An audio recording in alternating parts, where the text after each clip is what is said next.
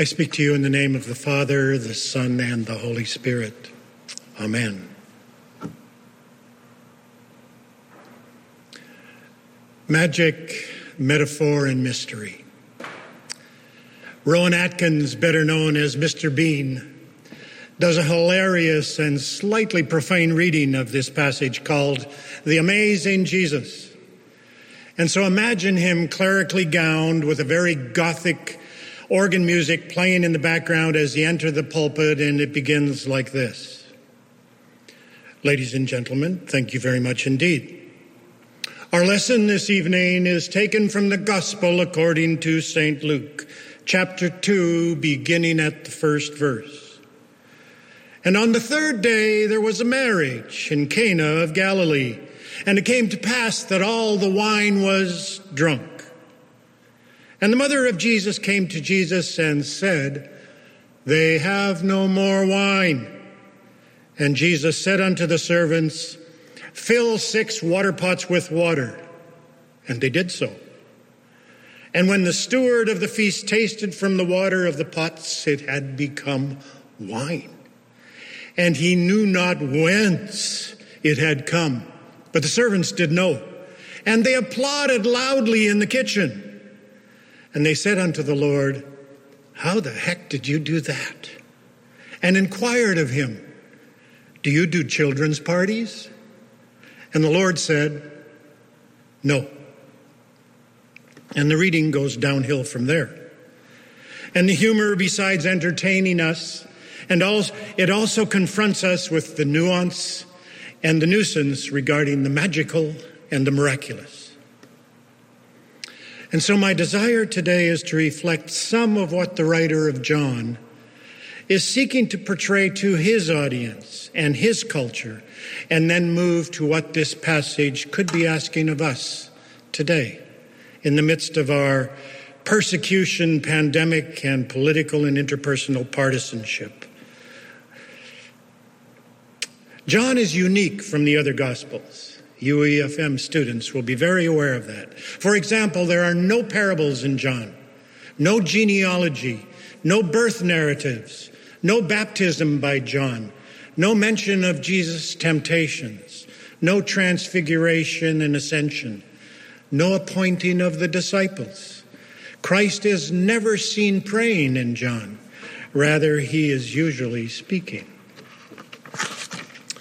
He is never mentioned as the Son of David, and no reference about the coming of the Son of Man is made in John. The word repent is not used in the Gospel. Neither do we see the word forgive. No mention of demons. And John is the only place in the Gospels where this story, this miracle, is mentioned. And this suggests to me that the book is addressed to a different or a broader audience than the other Gospels. Now, John, or the writer of John, like the other historical authors of the Gospels, is a Jew. However, the other Gospels were written primarily to the Jewish population. John is writing to a dual audience. His main objective is to introduce the subject of Jesus to the Greek culture in a way that they could relate. And yet he doesn't want to frustrate his Jewish sentiments. And so the significance of this story holds very different thoughts and symbols for a Jewish mentality than it does for a Greek mentality. And so perhaps also for a Canadian 21st century mentality. And everything that John says happens on 2 levels. There is often a very simple surface story that anyone can understand and retell. But there is always a deeper meaning available to anyone who is a genuine seeker, an inner knowing. So, for example, for the Jewish mentality, there are 6 water pots. And Jesus turns the water in those pots into wine. Now, for the Jews, 7 is the absolute, complete, and perfect number. 6 would sound incomplete, unfinished to them, imperfect. And yet at a deeper level, the 6 water pots stand for all the imperfections, limitations of the Jewish law. And Jesus is the one who comes to do away with that imperfection or incompleteness of the law and transform it into the new wine of grace. And so John is suggesting that when Jesus joined the party of humanity, God turned the imperfection of the law into the perfection of grace, which the writer in the book of Hebrews suggests was always the reality hidden in the law, the divine intention. And we could say that things had gone to pot, but the water has turned to wine. Sorry about that. And all the people groaned. The Greeks held none of that part of in their belief system, but they actually had similar stories of turning water into wine in their mythology. In Greek mythology, Dionysus is the god of wine and is highly revered. And during the festival to Dionysus, 3 empty kettles are taken by the priests into the sanctuary of Dionysus in the presence of the citizens. And then the doors of the sanctuary are sealed with the priestly seal. Next day, the citizens and priests check the seals to make sure they are not broken, and they enter the sanctuary only to find the kettles full of wine. And so in seeking to explain Jesus to the Greeks, it is as if John is saying, and here I quote William Barclay, "You have your stories, your legends about your gods.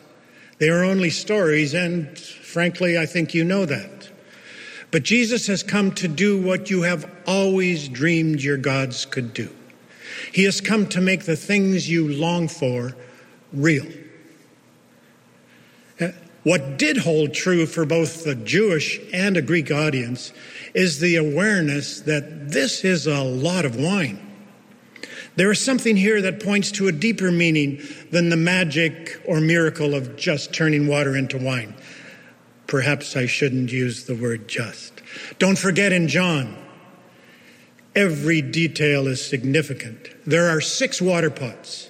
Every one of these held between 20 and 30 gallons of wine. That's up to 180 gallons of wine.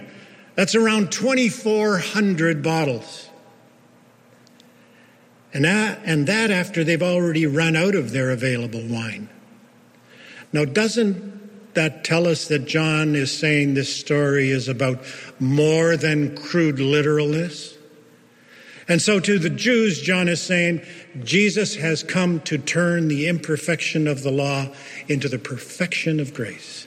And to the Greeks, he is saying, Jesus has come to do what you only dreamed your gods could do. And let's not be too hard on the Greeks for all their gods. There was more going on here than just idolatry. They tended to create a god out of anything that was mysterious to them. And this fit their worldview.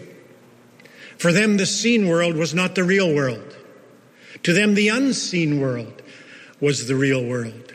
And John beautifully addresses their worldview in the first chapter preceding our story when he talks about the Word, the Logos, the primary principle of the universe. And for the Greek philosopher Plato, everything in the seen world is imperfect or incomplete. Only a representation of the real thing that is hidden in the unseen world. The form of the real thing exists outside of our world. And if you took a Philosophy 100 course, you know his allegory of the cave, where he sees humanity as prisoners trapped in a cave, chained in a cave, looking only in one direction. And behind them is a hole in the wall of the cave, and things are passing by the light that is that hole, projecting them on the wall, back wall of the cave. And all we see is the shadow of what is happening, what is real, what is the form in the unseen world. We see this Greek idea portrayed in Corinthians, where the writer says, "Now we see in a mirror, dimly, but then we shall see face to face." So think of a table in our world. How many different representations of tables are there in the world? Round, square, oblong, freeform, large, small, all made with different materials. And yet somehow we recognize all of them as tables, because there is an ideal form of a table outside the cave, outside of our seen world. And in making Jesus the Logos who comes from God, John is saying that Christ is the Logos, the ultimate form of divine incarnated in the seen world. Christ, as the Logos, is ultimate reality. And now in chapter 2, in this miracle story, he is telling us that there is enough of this Logos wine for everyone. This ultimate reality is poured out in every culture and worldview, Greek or Jew. And this is just some of the content which this story would have been heard by the Greeks. So some thoughts to consider in holding this story in our time. Listen to this thought-provoking quote from the late Dr. Richard Halverson, longtime pastor of Fourth Presbyterian Church in Washington, D.C., and chaplain of the United States Senate. And I quote, "Christianity," he says, "began in Palestine as a fellowship, a relationship, and it then moved to Greece and became a philosophy, a way to think. And afterwards it moved to Rome and became an institution, a place that you go. And then to Europe, where it became a culture, a way of life. And finally it settled in America, where it has become an enterprise or a business." A lot of food for thought there. And John is writing in a time when this loose association of house churches, fellowships, was becoming more a philosophy in this Greek culture. And since this time, we have moved through institutional phases, cultural phases, and an enterprise phase. Perhaps our concept of church is somewhat defined by a combination of all of these phases. And I find myself wondering if that is some of what is happening in institutional Christianity today. That which is eroding, being torn down, or even dying, taking new forms, is being invited back to a fellowship priority. And I find myself asking how what we are going through now might be inviting us to realize that fellowship that is at our core. A shift from going to church to being church. Think about it.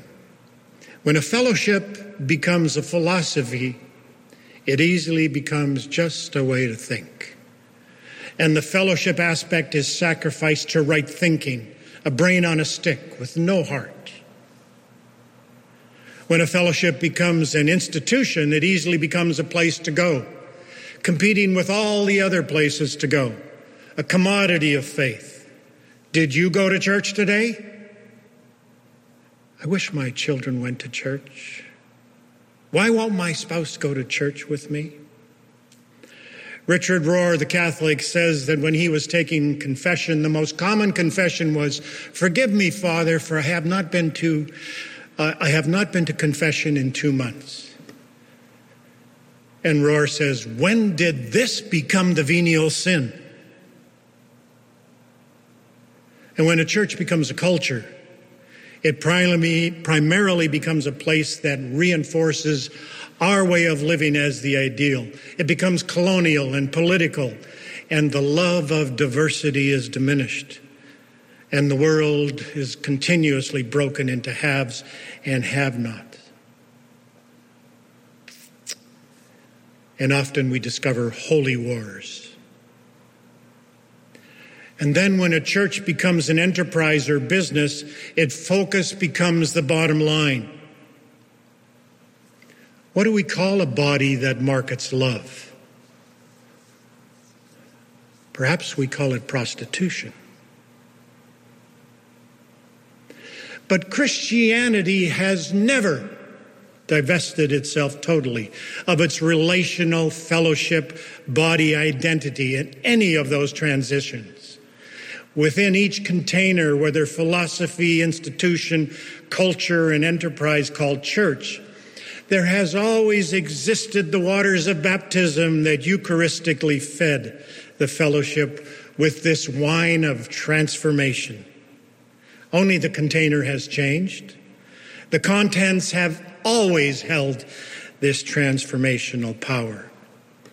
And yet we so easily become preoccupied with serving the containers. And once again, John reminds us to make the church about the wine, the relationships, the fellowship, the love. Not just the philosophy, not just the institution, not just the culture, not just the enterprise. All of these are merely containers.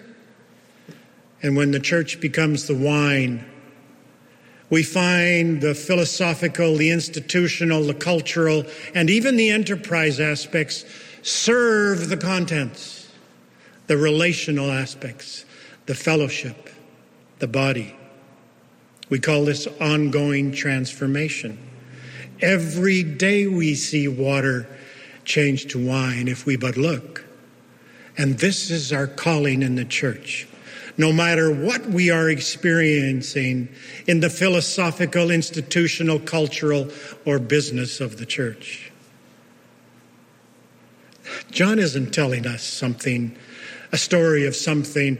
John isn't just telling us a story of something Jesus did once and never did again. This is something that Christ is doing forever and eternally. Things that Christ continues to do today. Today, as then, John wants us to see that whenever the Christ reality enters our lives, there comes a new quality that is like turning water into wine. And all of this happens in the mess and mayhem of our everyday life, especially those parts of our life we have no control over. Wanting control, we often retreat to our philosophical certainties or our institutional fortresses, defending our cultural way of life and assuming God is blessing us if our bottom line shows a surplus. We today have our messes, as did the early church, things beyond our control. These range from the significant to the silly. We bicker over vaccination mandates, COVID restrictions, overwhelmed with smoke in the summer, fight over the lack of toilet paper, heat waves, flooding, political finger-pointing, protesting our loss of freedom and government control over us, or storming capitals amidst a world of plenty whose priority seems to be finding new and more effective ways for annihilation and fear. But remember, the mess of humanity was much more extreme during the time this story was written. Their context was filled with disaster, with chaos. Their temple had just been destroyed. They were persecuted. Jews against Christians, Greeks against Christians, Romans against Christians. There was foreign domination, and often they were meeting in hiding. They certainly weren't meeting in a beautiful sanctuary like this. They didn't meet in church. They met in secret, 2 or 3 here or there. And yet the transformational wine of grace spread like wildfire, contained by the Spirit. Just think of the destruction of the temple and what that had meant. Put yourself into the context of our sanctuary as you listen to these words from Josephus describing the destruction of the temple and the actual government control they lived under. He says, as the legions charged in, neither persuasion nor threat could check their impetuosity. Passion alone was in command. Crowded together around the entrances, many were trampled by their friends. Many fell among the still hot and smoking ruins of the colonnades and died as miserably as the defeated. As they neared the sanctuary, they pretended not even to hear Caesar's commands and urged the men in front to throw in more firebrands. The partisans were no longer in a position to help. Everywhere was slaughter and flight. Most of the victims were peaceful citizens, weak and unharmed, butchered wherever they were caught. And round the altar, heaps of corpses grew higher and higher, while down the sanctuary steps poured rivers of blood, and the bodies of those killed at the top slithered to the bottom. It was with all this conflicted and pandemic background that the Gospel of John was written. And the first story is about a wedding. And a wedding is about love. Love in the midst of chaos. Now, this perhaps is something that connects both groups, Jewish and Greek, and perhaps us, offering a daily awareness of water being changed to wine, right there in the midst of our current lives, as a fellowship, as a relationship, as the body of Christ, the ultimate reality, being loving action in the world. This wine is the ideal of love, seeking to operate in a world that is far from ideal. Its container is actually the human heart. And wherever love is given and received, it's like water being turned to wine. So John isn't just telling us about a story of something Jesus miraculously did once but doesn't do anymore. This is something that Christ is forever and eternally doing, today, every day, in the midst of the mess of our lives. He is wanting us to see that when Christ enters our lives as the ultimate reality, there comes a new quality of life that is like water being turned into wine. And they will know we are Christ followers by our philosophies, by our institutions, by our culture, by our prosperity. No, they will know we are Christians by our love. So let's drink up.